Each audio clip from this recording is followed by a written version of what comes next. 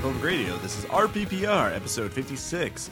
At least, but the railroad runs on time. The railroading runs on time. Well, Ross, did you just the railroading's on time? Did you just put out a Mussolini joke there? Yeah, it was a reference to that. This episode, we're going to be talking about timing and running a game on time, which apparently is a problem for many people out there. So we're going to try and help you diagnose this problem and deal with it. Because that's what we do. When shit gets real, we deal with it. We're boosters. Yeah, we put on sunglasses, deal with it, and walk away from explosions. With the song playing, with the theme exactly, playing. And then so anyways, we here at RPPR, we still doing all kinds of great stuff for you. I hope you guys liked our little April Fool's joke on the actual play. That was an actual game, but we were all intentionally being assholes. In case you weren't wondering. And the thing is, I still wonder how that happened. Yeah, because no one planned to do that. We didn't sit down like okay. No, we kind of did when Aaron was late running the game. No, well, what I mean is up. we didn't actually go. Okay, hey guys, when Aaron gets here, let's just be the biggest bunch of assholes we could possibly. That never came out. Not directly, but I think it was kind of implied. That was the impression I got. I mean, when we were making youth pastors, social workers named McBain and Mormons turned Scientologists. Yeah, we're kind of like, we're going to be assholes. So that's the haunting on Call of Cthulhu on the actual play podcast. So if you want to hear the worst... us being assholes to a player, to a guy who's never run Call of Cthulhu before. Aaron was grateful for that. Yeah, so we kind of broke him in for... Because it realized probably, hey, no matter what you get at Gen Con, it's probably not going to be as bad as that. Yeah, because these people traveled and paid money to play this game, so hopefully they're all not going to be sociopathic, jerks like us. We broke the douchebag meter, one of the commenters said.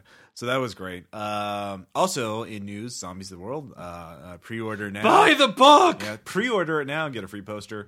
PDF when I release that. Probably release the PDF at the end of the month for the pre-order. This is all Ross has. Yes. But if you're an international customer, there's now an option for pre-ordering for international customers, because we actually had several. We've had several international pre-orders so far, so it's now, just $13 Ross Payton, internationally renowned writer. Now I've also started writing blog posts on Zombies of the World to talk about how I came up with Zombies of the World, how I shot the web series, sort of the behind the scenes look of how it came to be. I'll be writing some stuff myself. Yeah, we're also going to be doing blog posts set in the Zombies of the World universe. So Tom's going to be writing advice columns as written by a New England ghoul. AKA a Lovecraftian ghoul, so that will be something just new to this whole internet thing. Yes, so this will be fun for him, fun for us. So keep an eye on that. Also, in RPPR news, I'm setting up a Role-Playing Public Radio mirror on archive.org. If you don't know do you know what archive.org is? I've heard of it, yeah. Okay, for those of you who haven't listened, I was kind of hoping you would say that so you could do that whole annoying thing. Okay, well here, wait, Ross. I am not sure I have heard of this. Perhaps you could explain to me, and thus, in reality, to our listeners, what this is. Thank you, Tom. You are welcome. You silly fool. How can you not have heard of archive.org? Because I am a terrible human being. Archive.org is a nonprofit organization that tries to archive as much public domain material and Creative Commons material in the internet. If you've heard the Wayback Machine, it's basically trying to catalog every single web page it can, so that you can see what web pages look like 10 years ago, or even like close to 20 years now. And so they have what they call the community audio archives, where anyone can upload audio files and put it under Creative Commons license. Now, technically, RPPR has always been under a Creative Commons license because I use PodSafe music, and in order to do that, you have to then license the whole thing as Creative Commons. I've never. So what? You don't use Linkin Park or anything for? No, because they have big record labels that sue people, and you have standards. Well, yeah. I wouldn't use Linkin Park because I'm not crawling in my skin. We don't crawl in our skin here. You'd use DJ Shadow, though, if you could, wouldn't you? Yes. It would be only DJ Shadow. I would be like, even his weird stuff, like the high school band stuff. As you prostrate yourself before them. Yeah, exactly. Well, him, yes, because he is an awesome DJ. You don't even know, Tom. You don't even know. Anyway, so what I'm getting to, I've already put all the episodes of RPPR, our main episode, all 55 episodes so far, not this one, obviously, on archive.org. So you can now have one location if you want to catch up on all the old episodes. If you want to introduce a new person to RPPR, they can just send them to that webpage, and they can then get all the episodes in one convenient location. And in case if I ever lose web hosting or whatever, or if the web, Because of the mob guys you owe money to. right, or if there's some crazy virus that deletes everything and I can't. Dude, Ross, Yeah. that was supposed to be a surprise. Yeah, to delete our own stuff. Yeah, No, the whole internet. Yeah. By Well, the- then by- it would by- affect by- archive.org. It's like, by the way, happy May 1st, everybody, in advance. Yeah, Mayday. So I am currently uploading the actual plays, then I'll put up the interviews, then I'll put the comedy files. So you'll have a convenient place to get everything if you want to not have to scroll through all the archives of our website or whatever. But on our website, of course, we have all the delightful comments and links, show notes, and all this other good stuff. So I'm just throwing that out there as kind of a service to you. Oh, I'm also, by the way, Ross, I'm also writing another episode of DM and GM. Oh, great. Yeah, we're going to be doing more comedy now.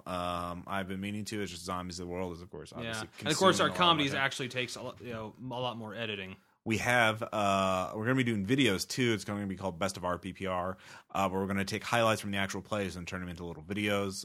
Fan did one already. We're going to do more. So that's coming down the pipeline. I can't give you exact times because I'm horrible at that. Oh, one last thing. Ruins of Lemuria, the rough draft of the text is done. It weighs in at over 17,000 words. Ian Moody is currently working on the art and the layout, so we haven't forgotten about that, obviously. And Also, Ian Moody's awesome. Yeah, Ian Moody is awesome. That goes without And saying. Violet Kirk is awesome. Yeah, she is. They are both awesome artists. They just did Goatse Earrings. I yeah. think you do yourself a disservice if you don't get them. That's one way of describing it, Tom. That's one way. I'm not sure that would be the you word I would bothered? use. Are you bothered by it, Ross? I just wouldn't want to put any part of Goatse jewelry in my body. Is what I'm saying. It's already there. Even if it's in my ear hole, I don't even Dude, have. Goatse is with everybody. All you have to do is part the waves, as it were. That's so terrible. For those of you out there, don't ever Google Goatse, and we're not going to tell you how to spell it because don't. Yeah. Anyways, just don't. But even if just in case there are a few people who haven't seen it. Yeah. No. Anyways, Two girls, one cup. movie. It's worse. You're not helping, Tom. I do what I can. We should move on to the main topic because we're Should we? serious business. Yes, we very deal serious with business. shitting and getting real. Running the game on time. So This kind of came about at Fear of the Con this year. It did. We were in the live recording, and one of the hosts came up and said, "How many of you actually had games that finished on time?" And I think it was how many have you actually had games that didn't finish on time? right, that's right. And a very good percentage of the crowd raised their hand. Which was very surprising to me.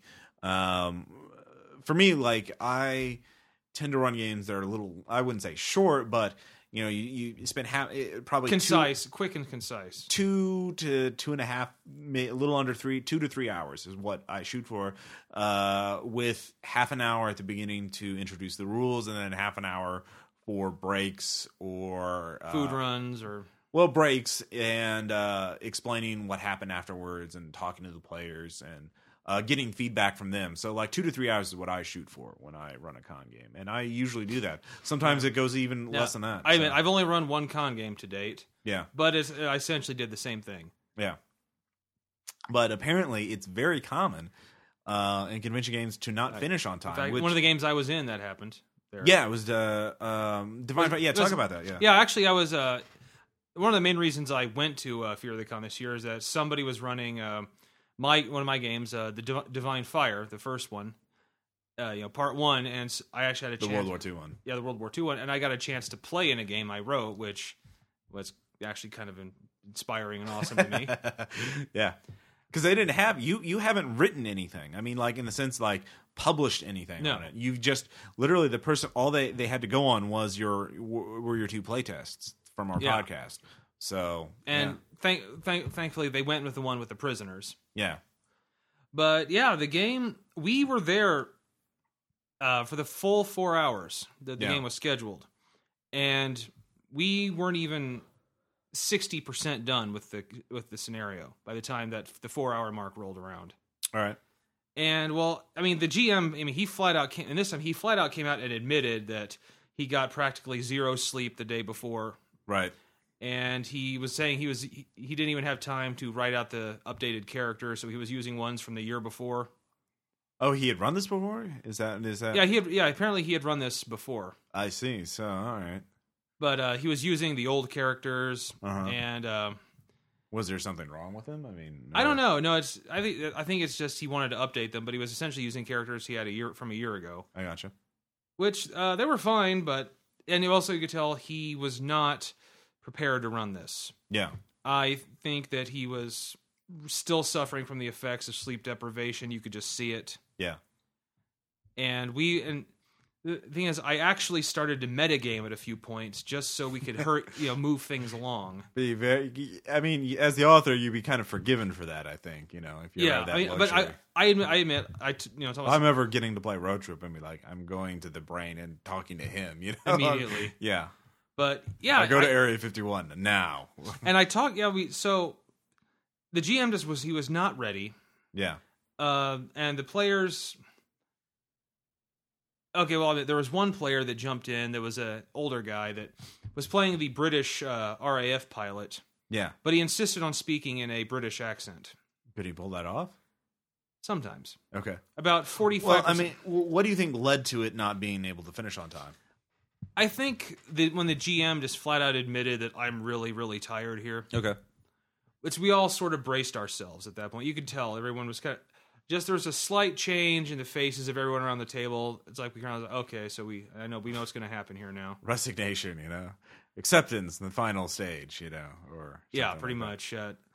And there was that. Also, he was handing out these character sheets, and he was even telling us, okay, yeah, I had no time to redo these. These are the old ones, and we're like. So I think it's when the problem was in that game is that he flat out told us, essentially, this is not going to be a very good game. I mean, that's essentially what he said by telling us all that. Mm. And that was exactly the wrong thing to do. Okay. All right. So that people kind of gave up before it even started. And also, and once again, you could tell he had the layout of the base, everything that was supposed to happen. Right. And did not deviate from that one iota. Okay. So essentially, the plot couldn't go forward until we explored every building, uncovered all the clues, which, thank God, I knew where all of them were. And okay, if I may just offer a piece of criticism, he left out some of the best parts of the game. Right. Which threw me for he let Grunwald the ghoul wasn't in there at all. Right. Which he's kind of the source to. Okay. He's the one that if you're really, really stuck, can give you a clue. Yeah. That's kind of why I threw him in there. Well, A, I find Lovecraft ghouls totally awesome. Right. But B, if you're drawing a blank and you realize, oh shit, they missed a clue that I really needed them to find, he can actually provide it for them in another way. Right. Right.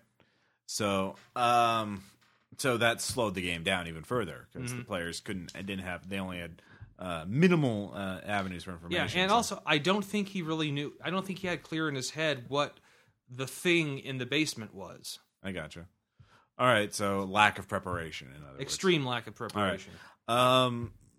And aside from the con games and the Divine, using the Divine Fire as the example, I've heard a lot of accounts of people a lot of emails from listeners and other groups that talk about how their games are like 6 to 12 hours long. I cannot possibly when they show up to game, they're doing it for 12 hours. That is there's no effing way I could do that. Yeah, no, neither can I. I mean, we when we game, we're focused like a laser and we get shit done. And I mean, I don't think we've really much had a game that's gone much more than 4 hours.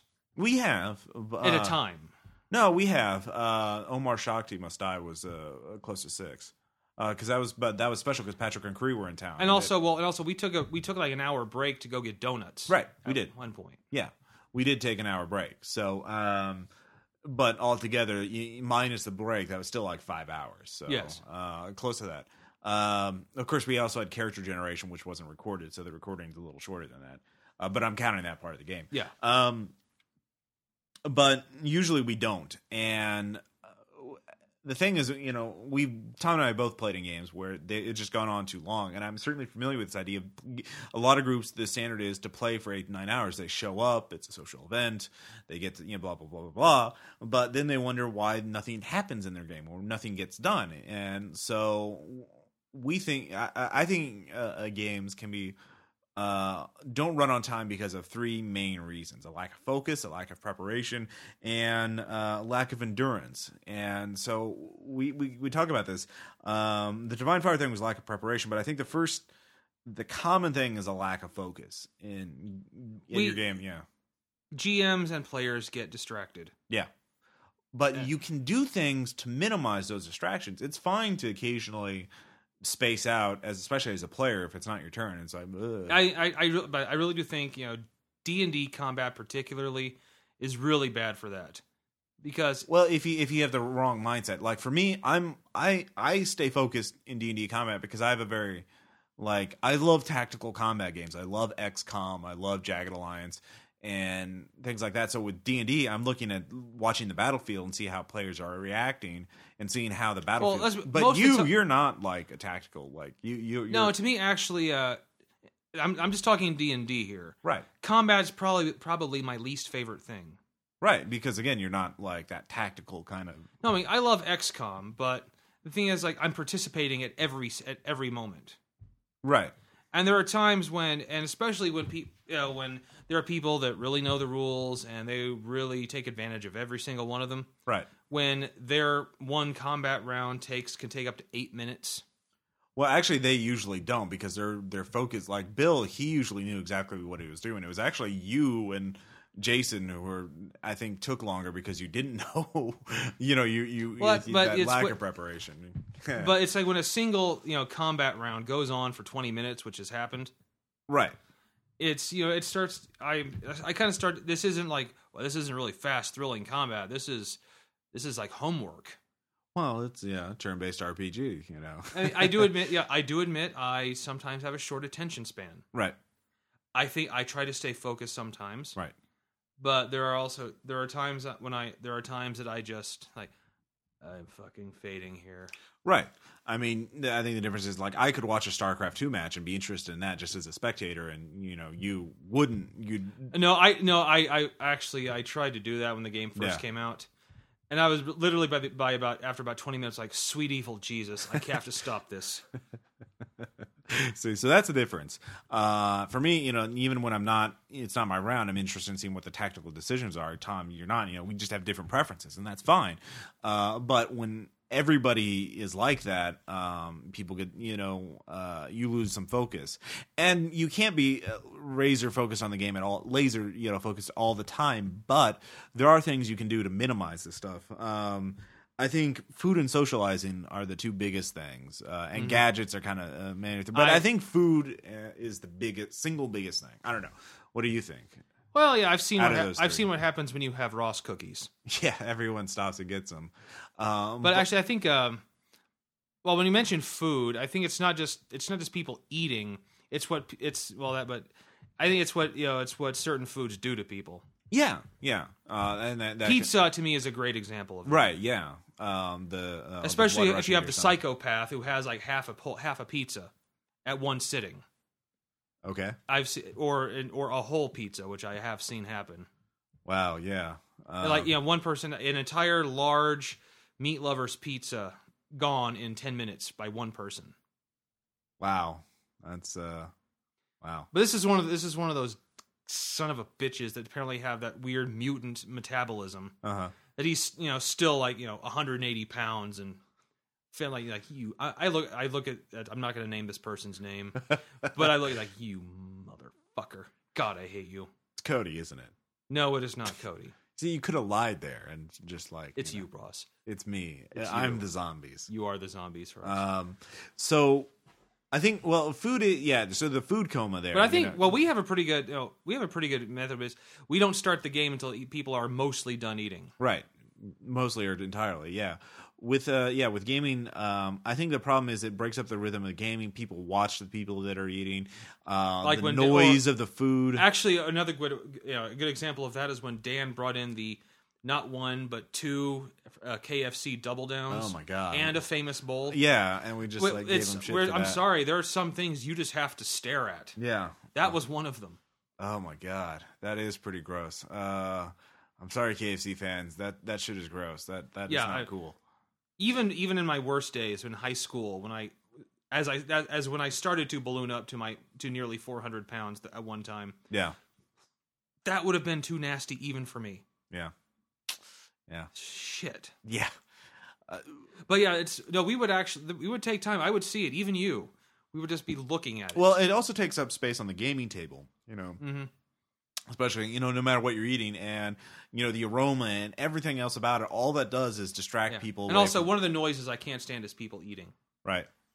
If there's conversation going on at the same time, normally that's okay. Right, it drowns it out. But if I've just sat at a table with people just quiet and eating, the sound it's one of those sounds. And some people have hang-ups about that. If I can hear their teeth clicking, if I hear them, snapping or like whatever, that kind of bugs me. Or if they're eating really crunchy food. That doesn't bother me. I don't really mind. Like baby carrots to me are the worst. Really? Oh man, I can't stand that. I have some baby carrots in my fridge. I bet you do. Don't you dare eat them in front of me. Unless we're talking at the same time. I'm so tempted to stop this recording right now, Tom. No, we must focus for the listeners. Exactly, see.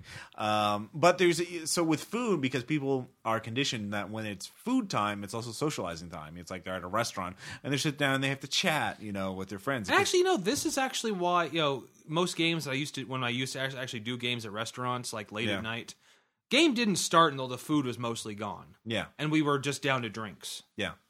And it's the same thing at a gaming table. You can't really run a game, even if there's no food present, if everybody's socializing. For a lot of people, the gaming is the social event of the week. Like that's their big thing. That's what they look forward to every week. Yeah, and I mean, and that's fine. But the more you socialize, the less you game. So you have to think about your priorities. If it's fine for you to socialize and then use gaming as an excuse to do that, that's cool. Instead of going to your local sports ball, squadron contest, whatever. Yes, go team. Yes. Score a goal unit. Goes my favorite squadron.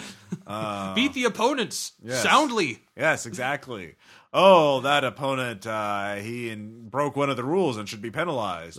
Yay, they scored a goal unit. Yes, a goal unit. I cannot take credit for that. That is Brian Regan. Okay. Nice. Squadrons from The Simpsons. Yes. They Apu is like trying to pretend to be American. Oh, you know what I'm talking about. Yes, I know. And so do half of our listeners. Okay. So, but and then finally, of course, there's gadgets. I mean, that's the other thing that causes. And by gadgets, I basically mean smartphones, not just iPhones, but Android phones. We have a lot of passing phones around. Like, here, check this picture out. Or by a lot, you mean Aaron and Jason. Aaron and Jason, yeah, true. Aaron and Jason, they have to show their shit or they have to play their music, and most of the time, it's like. Actually, the music is okay. Like if it's just a little sound clip, what Bill did. Yeah. But Aaron's like, oh, take a look at this new Green Lantern, or when Jason said, hey, check out this new picture of Thor. Yeah, and yes, we can do that.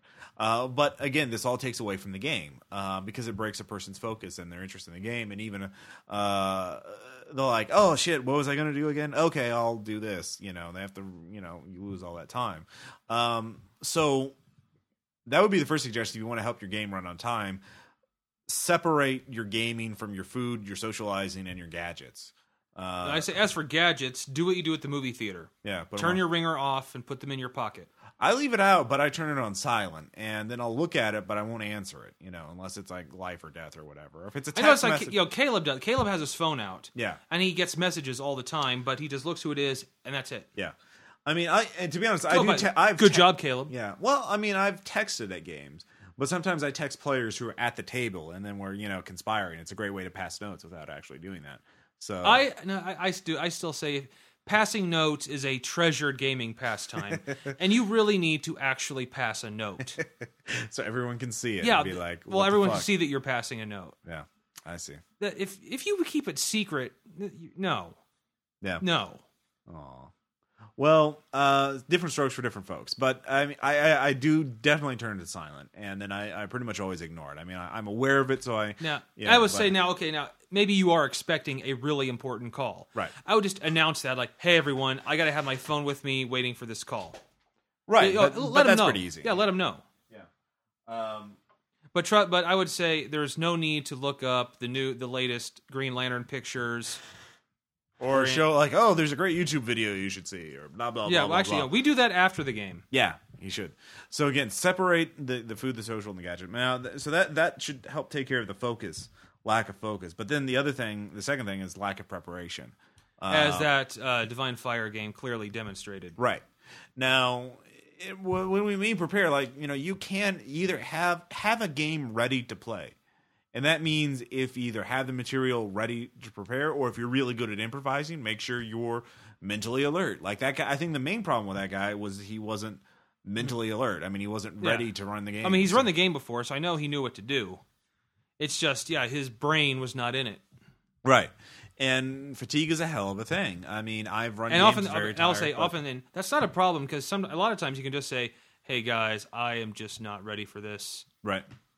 But I think that's a problem at a con game when people have paid money for tickets to play. That's not an show option. Up. Yeah, that's not an option. Yeah, I mean that's a jerk thing to do. That's just, it's never happened to me, but I've heard some people it has. Oh yeah, no, it happens. I mean, and part of it's unavoidable. I mean, I've run like Gen Con on Sunday, Sunday morning. I am pretty gone. I'm not like I'm actually I didn't show up at a game I was supposed to run, but. One year at Gen Con was the year we did U-Boat House, I think. Yeah. Yeah, I had a game Sunday morning, and there is no effing way I'm getting to that game. Yeah. I mean, that happens. I mean, the one Gen Con I ran 6 games. Yeah, the Sunday game was pretty tough.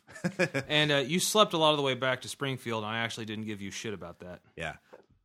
So know your limitations.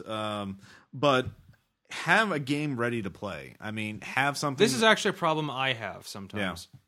Yeah. You'll be ready to run this, right? Like, yeah, you bet. And the day comes, I'm like, I'm not ready. Yeah. But I've said I was going to do this. Yeah. I'm like, motherfucker. And such is the burden of a GM. Yeah, and it's basically, do you either look like a douchebag beforehand and say, yeah, I'm not ready to run this, or do you do it after the game when you run a turd? Yeah. Or you improvise like a boss. Like that's what I would do. But see, I get off work, Ross. Yes, Well, I'm a boss. That's the thing. You're not. I'm like a boss. You're like a boss, which is not a boss. Yeah. Anyway, which meant you sucked a dude's dick. Remember? Oh shit! Yeah, I forgot about that. No, that ain't me. That ain't me. But you chopped your balls off and died. Hell yeah! Exactly. Anyway, so lack of endurance. And I think the main thing with endurance isn't necessarily being like physically and mentally ready. It's actually wanting to play, like gaming fatigue. Like, do you actually want to play this game? And that's fine if you don't, because bad gaming is worse. No gaming is better than bad gaming. As we always say. So, and back as soon as back at your old apartment for a while, there was a time when I actually thought, oh, motherfucker, I have a game tonight at Ross's. Really? What game? God, I cannot. Was it Massanai or Lothotep? No, it was the D&D game we ran before that. The Epic one? It wasn't Iron Heroes. No, it was 3.5. I know that. Was it Epic? I don't think and it wasn't Epic either. Okay. Was it the one Patrick was running? Might have been. That was Iron Heroes. That was like 1 or 2 sessions. No. That wasn't Iron Heroes. It was some D&D game. I know it was 3.0 or 3.5. Yeah. Was I running it? I think you were. Okay. But there was a time I actually was thinking, God damn it, I have to. It wasn't the one I was running in Geekers. No. Okay. I can't remember what the life of me was, but there was a time when that was happening. Huh. Interesting. Oh, I'm sorry. I admit that. No, I'm a horrible monster. As a GM, you should pray for death. Yeah, I should, because I'm clearly I'm a monster, and terrible at GM. But no, that didn't happen very much. Yeah, but yeah, you have to want to play or run, and you have to want to run too. Yeah. So I think so. Those are kind of the overall guidelines, but there are things, once you realize a game is going on and it's starting to get stop derailing. It's starting to derail. It's starting to get drag on.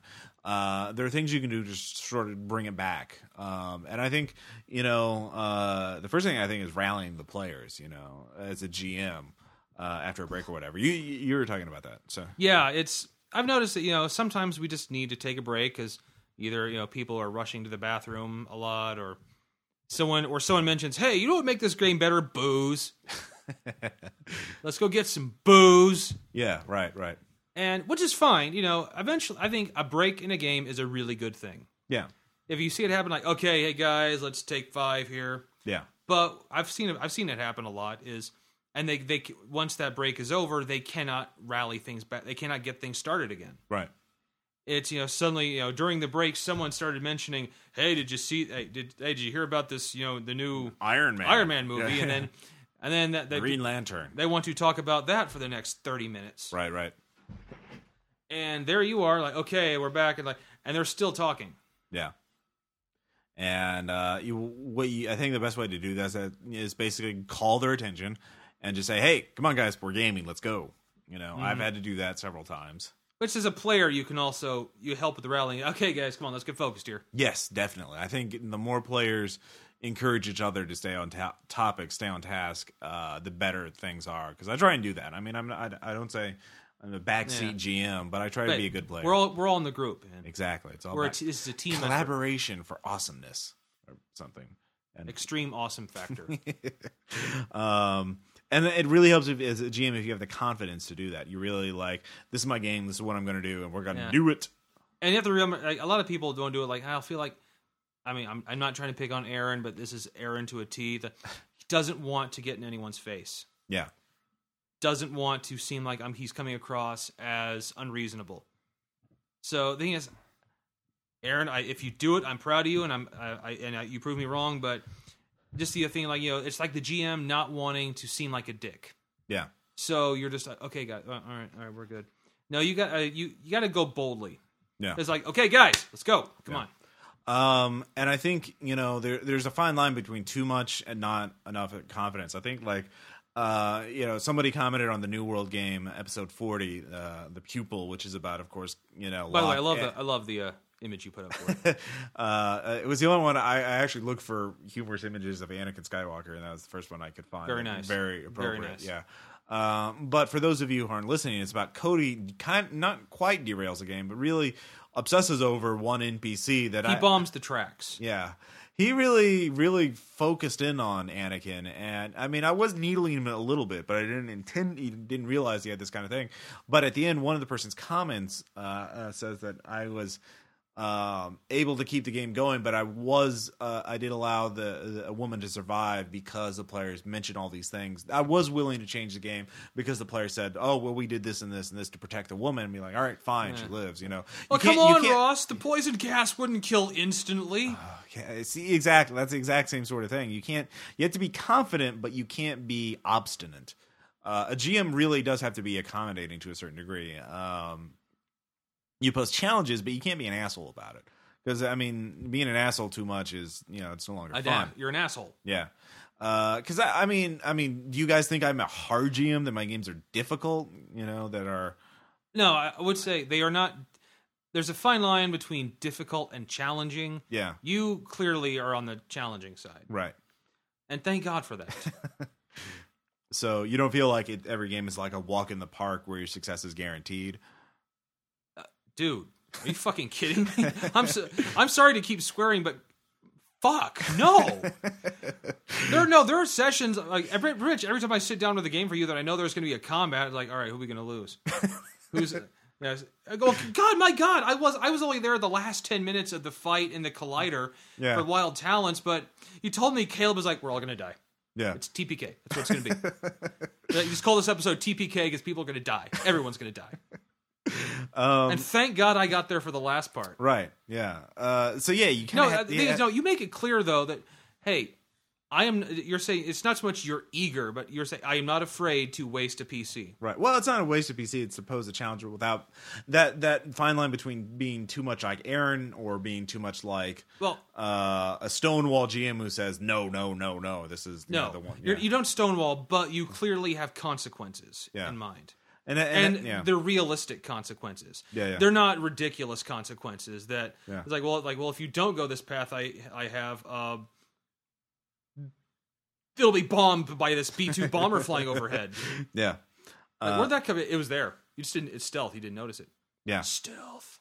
But speaking of scenarios, I think the final thing we haven't mentioned, we're talking about like metagaming things, basically like what to do at the table, the social contract, things you can do to help bring the game about. But I think for a GM in particular, I think that one fundamental thing, and this goes really for convention games, is you have to be aware of what you can actually do in the time you have.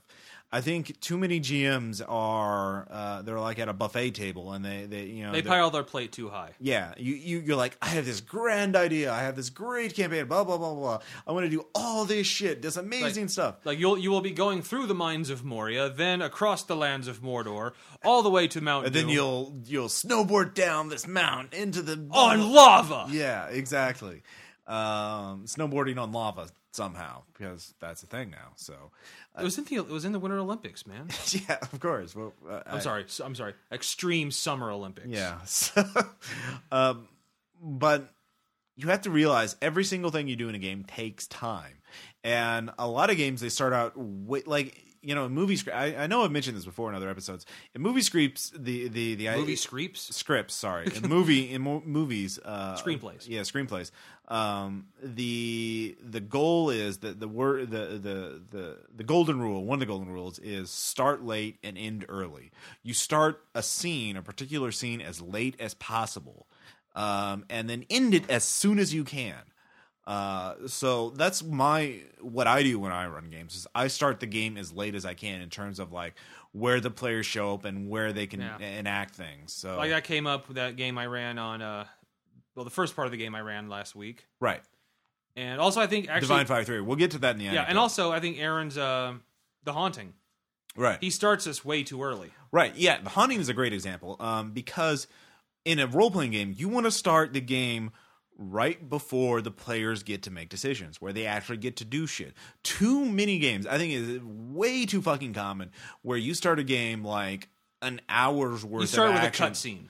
Yeah, a cutscene that takes way too fucking long. Like, all right, you get in a D&D, like in The Haunting, the mission is to investigate the haunted house. So, but first we have to meet with the person goes to context about the haunted house. Right. We are at some like Chuck E. Cheese place. Yeah, some restaurant, yeah.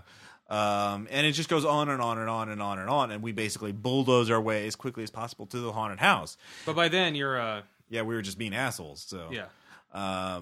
What we should do in a game is ideally is if I do it was running. I've run The Haunting. What I do is I say, all right, you've been hired to investigate a haunted house. Here's the address. Here's what you know. What do you do? And then the players are then like, oh shit, they can go straight to the house, go to the they can choose to go to the library. So they have decisions. They can make choices. The game has begun. And look, I am guilty as shit of this. Yeah. Ross, I mean, actually, I think you were way back in the day, too. Every GM does. I mean, it took me a long time to realize this. I mean, this is like, my advanced GM foo or whatever. Is you in order to get... for me, it took a while to do this, but I think I caught on and seeing. I wanted to get to the point where the players get to do cool shit, or do something. I want to see what Roll they do. dice. Yeah. And with this, games just start too early. So that's the first thing you do, and then realize how much you can actually do in a session. Like combat takes a while, so you can't. If you want to have 6 fights in a 4-hour game, it ain't fucking happening unless each fight is to shoot. Someone who's been hogtied, and like go to the next room and shoot another 6 coup de grace. Yeah, that you could do. Kill 6 orcs to get to a pie, oh, the pie. Yes.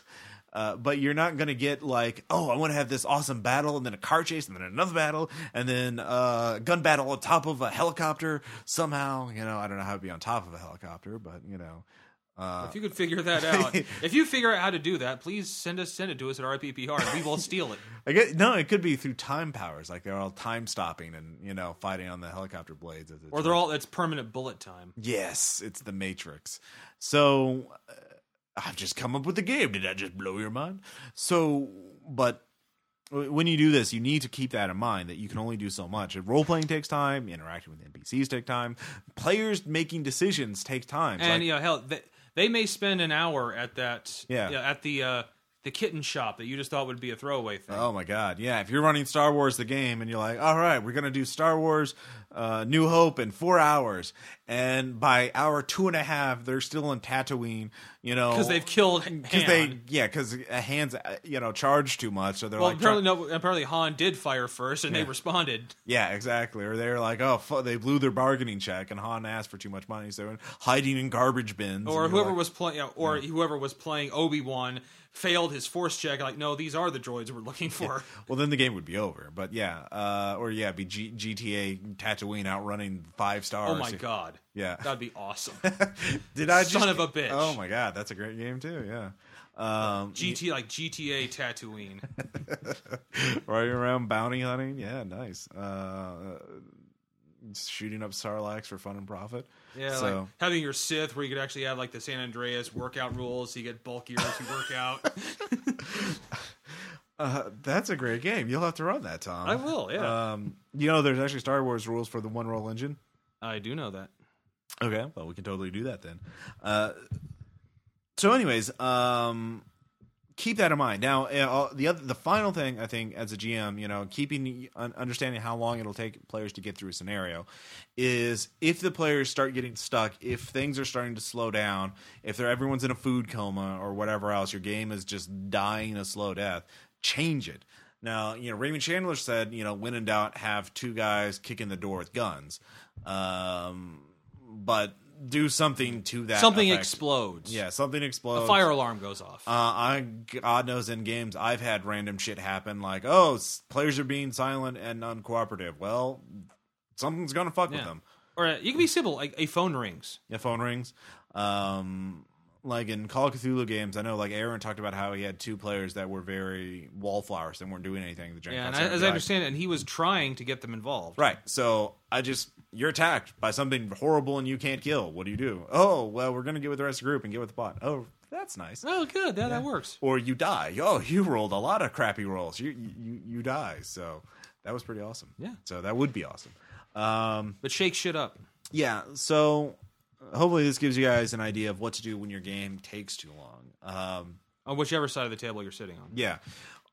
If you're running a 12-hour game and that's what you want to do and you want to have lots of food and socialize and you're having fun, that you wouldn't change your setting, that's fine. I just say, the most important thing, if you are having fun, then you're doing something. I mean, different groups like different things, but if you're in a 12-hour, an 8-hour game and you're thinking it's taking too long and you're bored because everyone's being a jackass and not focusing and on not even a funny jackass. Yeah, just like, oh my god, I want to get through this dungeon and no one will fucking cooperate. Well, then these are some of the things you can try to speed things along, like a boss. Of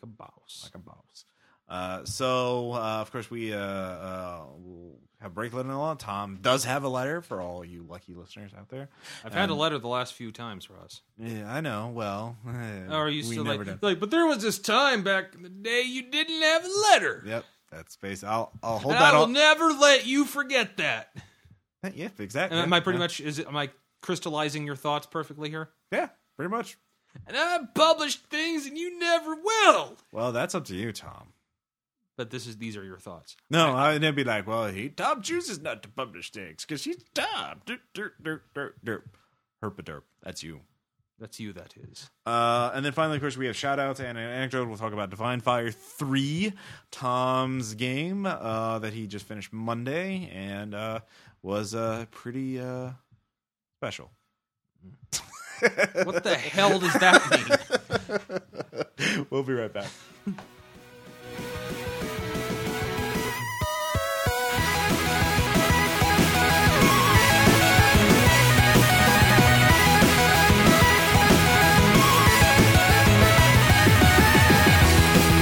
Comes to mind when you hear the name James Bond? the iconic theme song, the Walther PPK pistol, the many Bond girls, the over-the-top villains. All of these things are part of what make James Bond the iconic character we have been following for almost 50 years. Yet, while I love the Bond films, most of them anyway, I can't help but be struck by a nagging suspicion. James Bond is actually a terrible spy. I know that right now Bond fanatics are getting out their instruments of torture and are ready to submit me to the Blood Eagle, but hear me out. What makes a successful spy? Anonymity, for one, the ability to blend into the crowd in whatever country they are operating in. There are other things, to be sure, and Bond certainly possesses many of them, but let's focus on the aforementioned too. Firstly, anonymity. If there's anyone on Earth who is less anonymous than James Bond, besides maybe heads of state, I defy you to find them. Who doesn't know everything about James Bond? His name, his gun, his drink of choice, his car, or his country of origin? When even the lowliest underling knows every detail about the man, how can he possibly infiltrate anything? And as for his ability to blend in, he is a blazingly white, upper-crust British man with a nigh unstoppable libido. He hits on anything with a vagina. How hard would it be to say, even in the lowliest thug, look for the British man sipping a vodka martini trying to plow every female in the bar? Which brings me to a true story. In the ill-fated Ninjas and Super Spies game of the early 90s, we were playing a group of independent spies and ninjas operating as part of a for-hire cell. On one mission to Montenegro, the GM revealed to us that none other than 007 himself was after the same target we were. Apparently, we were supposed to piss ourselves with fear. We asked him if we knew of Bond as spies ourselves. The GM sputtered a bit and said, "Of course you do! He's one of the most famous spies on Earth." With that, we got to work. First, we used our contacts to find out which hotel in the city had checked in 1960s Aston Martin. Having done that, we infiltrated the hotel's bar and waited for somebody to order a vodka martini, shaken, not stirred. We got the order and added a few drops of sodium cyanide. Boom, 007 dead. Sorry, Mr. Bond, we love you, but you talk too damn much.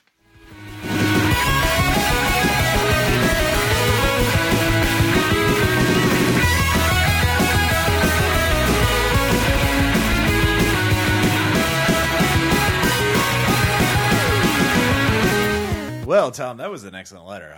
Although I have to mention, the world's most famous spy is kind of a non sequitur if you think about it. I mean, so that would be kind of inevitable. Well, when a spy gets famous, he's not doing his job right. Exactly. I'm kind of surprised that you guys didn't just set the hotel on fire and shoot everyone that ran out. No, we were actually playing stealth specialists.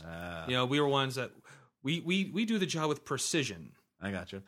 Yeah. So were you hired to kill him, or was it just fuck it, we want to kill him? Well, we were after a target, and we're getting paid a handsome sum of money to do so, and he was after the same target.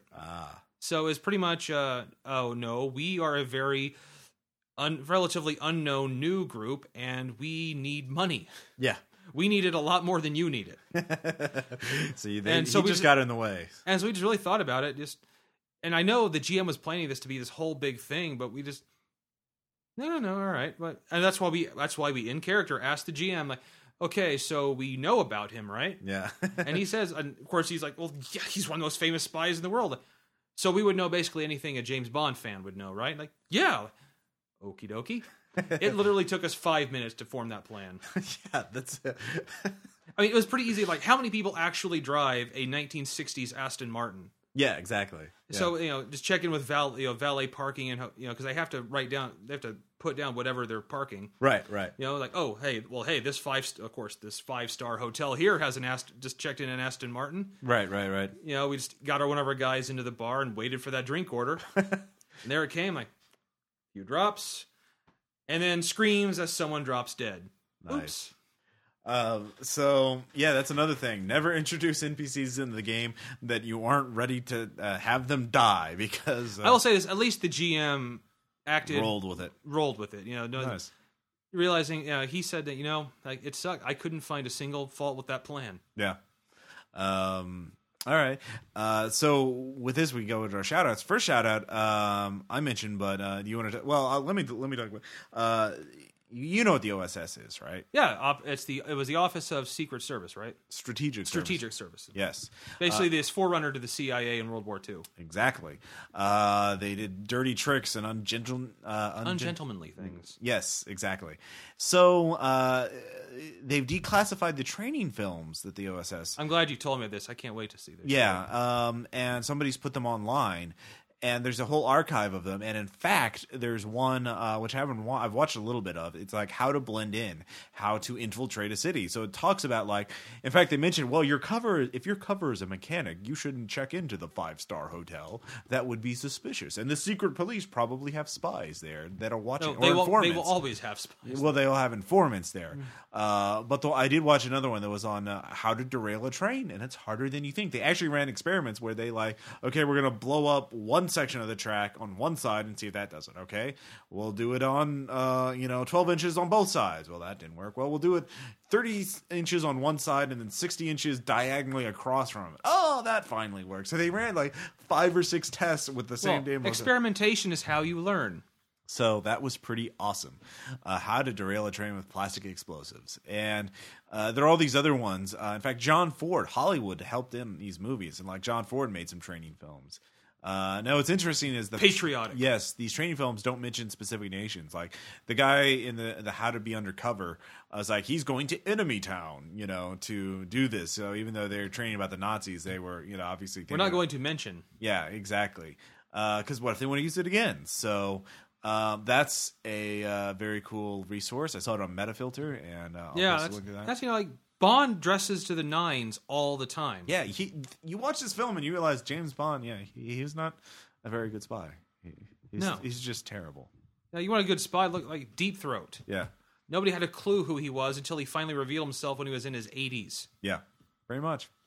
Or Valerie Plame until she was out of the sons of bitches. Yeah, exactly. A bad spy would be those Russians. Okay, those really weren't spies. I think that the hot woman that was with him has got her own TV show in Russia now. Yeah. Anna Chapman, and I think that's her name. Yeah. See, too damn visible to be spies. Nice. All right, so you had some shout-outs. Yeah, actually, I'll do my first one, which was I finally got a Region 1 DVD copy of Godzilla Returns, otherwise known as Godzilla 1985 in America. And essentially, it's kind of the 30-year, and it's supposed to be the 30-year anniversary. Where in the American version, they actually brought Raymond Burr back in, right, to do some scenes. But it's I admit I love the Godzilla movies. Well, what's not to like? This is the one, but this particular DVD first had the Godzilla Bambi versus Godzilla short at the beginning. Nice. Yeah, and I like the ones where he thoroughly actually trounces a city, and I think the older movies did it better, where they actually had to build the model and then destroy it. Right. I think when CG came in, it starts to really lose something. Right. But Godzilla Returns is one of my favorites. Cool. And I finally found a Region 1 DVD of it. All right. Very happy. These are two things, but I'll just mention as one shout out. Arkham Horror and Mansions of Madness. These are board games from Fantasy Flight Games that are extremely elaborate and hardcore. They're, like $80 or something. But I've recently got a chance to play both of them. In fact, I played Arkham Horror with Cody and Mike and several of Cody's friends. And they're really fun games. They're really for the Call of Cthulhu fan. And both you're investigators that are trying to solve some sort of evil. In Arkham Horror, you're trying to stop the great old ones. In Mansions of Madness, there's a bunch of different scenarios, and it's kind of like House on a Haunted Hill. I like that. I really like that game. Yeah. So Mansion of Madness is a little simpler, but they're both like extremely elaborate. There's lots of different cards. Like every character has their own little quest in Arkham Horror. So like I played a doctor and I had to gain up so many clue points and then spin them, and then I got a bonus. If I failed, then I would have, or if I killed too many monsters before I built up the clue points, then I would have been cursed or would have lost gained some penalties. There's like one character who literally has to die as part of his quest. He's like a deep one, or his name is like Silas Marsh or something like that. He's a member of the Marsh family. Yeah, and that's not gonna. Yeah, that's not. If you live in Innsmouth, if you come from Innsmouth with the last name Marsh, yeah, you're either way. His quest is he dies at the end. So, but there's the overall quest, and then there's personal quests, and then you can go around. I know there probably a lot of you already played this game, but if you're if you're into Lovecraft, if you love board games, I mean, these are like the Mount Everest. I wouldn't say the Mount Everest, but they're really up there in terms of complexity, and like you can get a lot of time out of it. If you want to spend 8 hours playing a single game, like play Arkham Horror, some of the expansions. Like we just played with one, the Innsmouth one. No, we had two. We had one that was cards and one that was Innsmouth, and. Yeah, they're like Mansion of Madness is great too because you have like really well crafted miniatures of like all the monsters like zombies and chthons and Bayekis and all this other good stuff. So, actually, speaking of the haunting on the house on the hill, yeah, it's not really shout out, but they released a new edition of it. They fixed a lot of the scenarios that were completely unwinnable one way or another. Yeah, like one in particular is the Banshee. Yeah, and the version we played, if I do not know how the Banshee is supposed to win. I gotcha. Yeah, we got to that one once. Actually, I played that one twice, and the Banshee, I forget what she's really supposed to do, but she just cannot affect the players that much. And when you still have like 3 or 4 players against her, yeah, it's so easy to kill her. I gotcha. So they fixed a lot of that. Cool. So we'll put a link out to that. So yeah, if you're into Lovecraft or you're into big board games, definitely give those two a try. Mansion Management just came out. I can recommend both. They're both fun. So awesome. Yeah. Cody was a little frustrated, but Cody also made fun of me because I could actually pronounce Nyarlathotep. That's who we fought. Nyarlathotep. We actually beat him in Arkham Horror because we knew to stock up clue points. Mortals win. Basically, yeah, we actually did pretty well for our first game. Nice. And some of them, it's like if they're Doom, basically you have to either seal 6 gates in Arkham Horror or defeat the Great Old One. And as events progress in the game, the Great Old One will rack up Doom points, representing how close he is to waking up. And when he wakes up, then you have to fight him. And it's like, the boss fight. But in like some of it, like Cthulhu, if Cthulhu wakes up, game over. Everyone's devoured. There's like Nyarlathotep wakes up. It's like if you don't have at least one clue point, you die. But if you have clue points, then you can survive and fight him. But lovely. Cthulhu is like, fuck you, I win. Well, we love Cthulhu. Yeah, Cthulhu is awesome. So anyway, it's a very hard board game, but it's very fun. And Mansion Madness, we only played one scenario, the air, but it was great and it was fun. We lost the bad evil one in that one. Yeah. Okay. Finally, the investigator names are all great. There's like a hobo named Ashcan Pete. Then there's an investigator named Joe Diamond. And yeah. Nice. Yeah, there are a lot of badass names in that. McLarge Huge. Yeah. Well, no, these are like bad, like legit PC. Like I'm going to use those names as NPCs in a game somewhere. So nice. Anyway, so let's see. We saw a movie recently. You wanted to mention that? Yeah. I'm sure many of you have seen it, but we watched Your Highness. Yeah. It is much fun. Though I do feel I need to start up the Minotaur Anti-Defamation League to protest cruelty to Minotaurs. Yeah. It's basically a fantasy stoner comedy. It's D&D with stoners. Yeah, with Pineapple Express, Cheech and Chong movies with fantasy tropes. So, and a lot of swearing.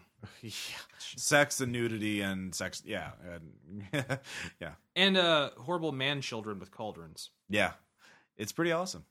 It's pretty great. Let's see here. I have been playing a video game recently that's been very fun. Go on. Yes, Letting Gold. Does it involve zombies? No. I know. I can't believe it. I know, right? But games exist for Ross that don't include zombies? Yeah, it's a Wild West multiplayer third-person shooter, so a little like Red Dead Redemption. I got it on sale on Steam for $2.50. You can get it for like $10. And you just pick one of 4 classes and you go out and you shoot other people. And it's just very simple to get into, very fun, and great controls and very easy to learn. So like a Western Team Fortress 2.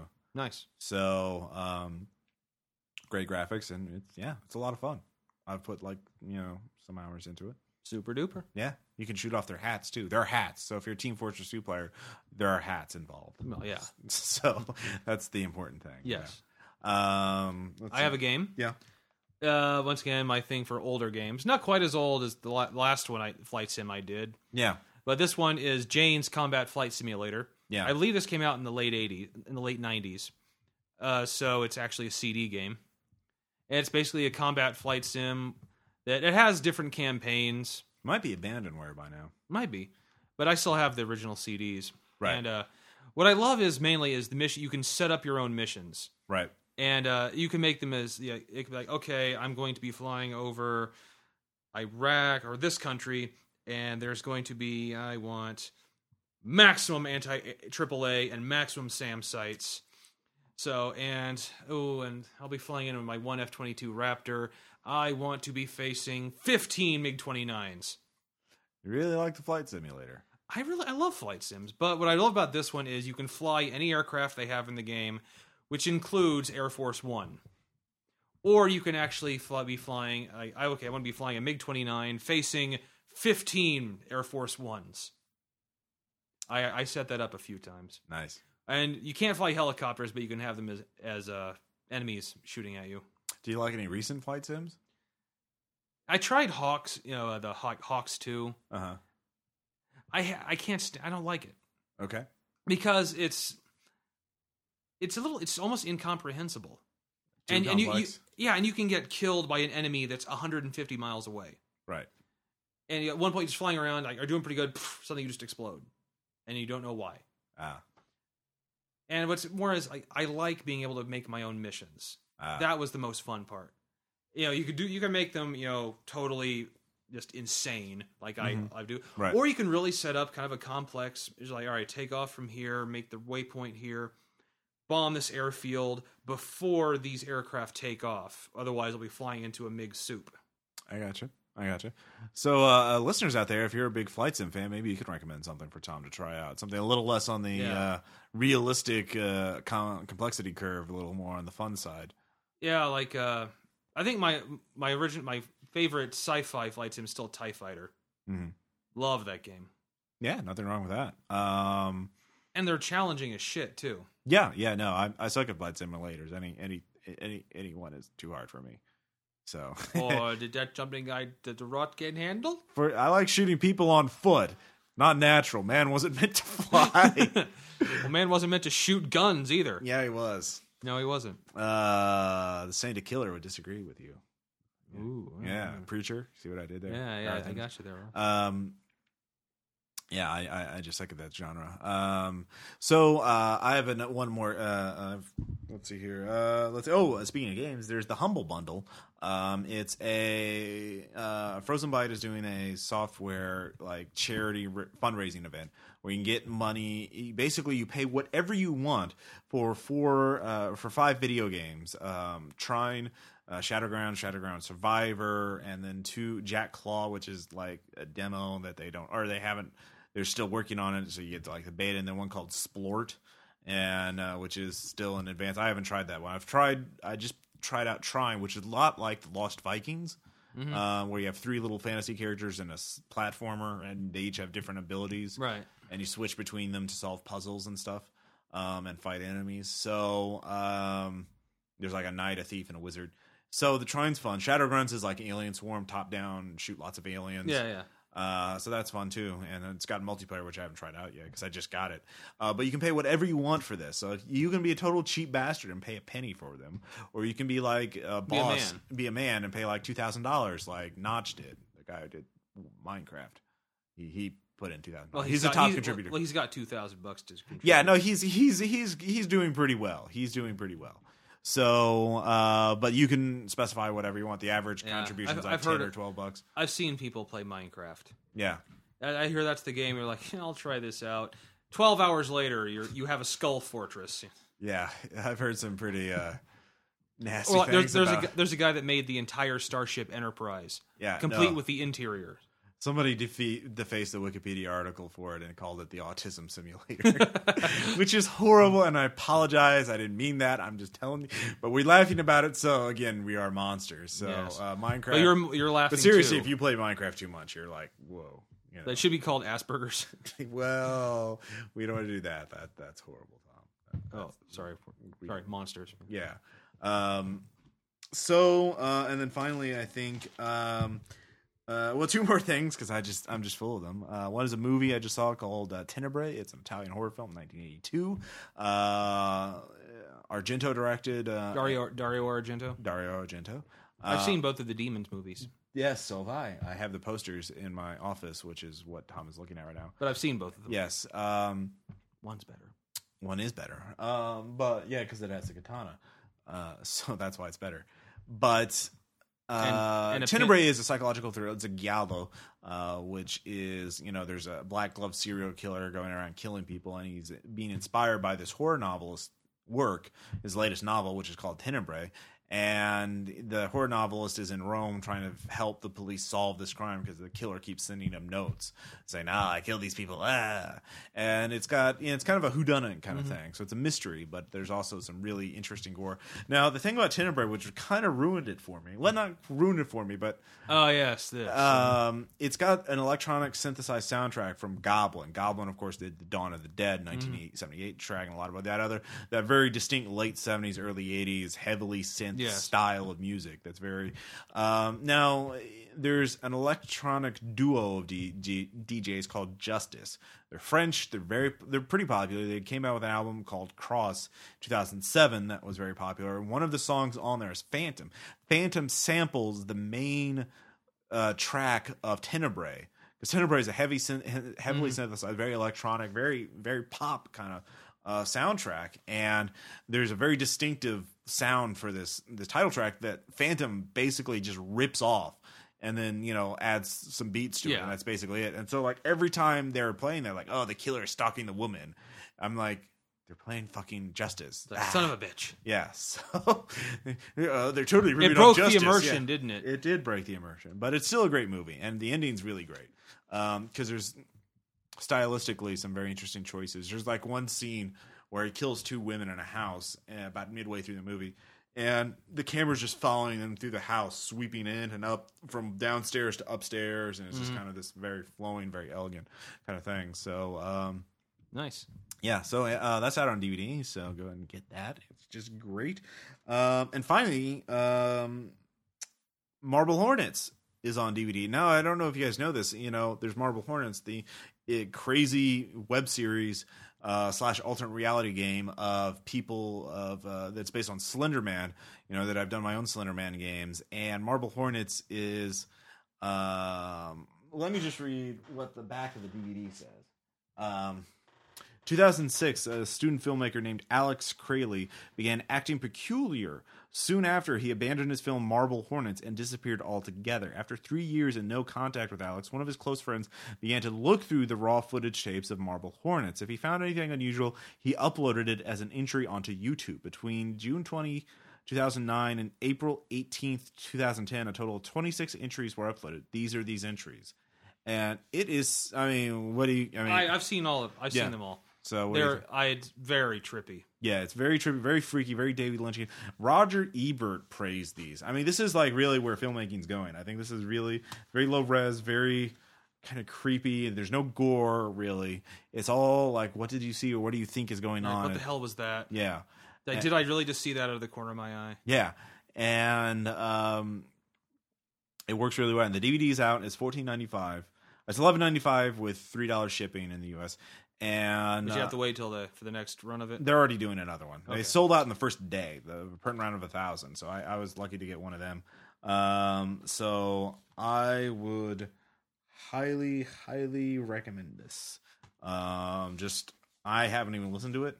It has commentary, has outtakes, has all kinds of stuff. I haven't even watched it yet. And I'm like, oh my God, my precious. Oh God. Yes. Let me rub it all over. It's cheese day and shit. You will forever be Blobbert Smith, Ross. Yes, I will be. Oh, finally, actually, I'm glad you remember that. I almost totally forgot.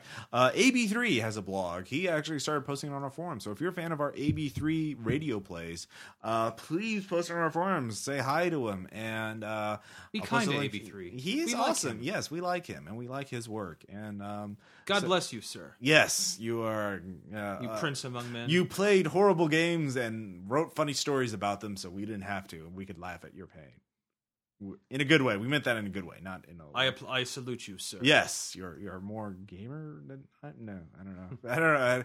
I'm not sure what to say, but anyways, you were complimentary. It's meant to be complimentary. You were in a diabetic coma. It was glorious. Yeah, there you go.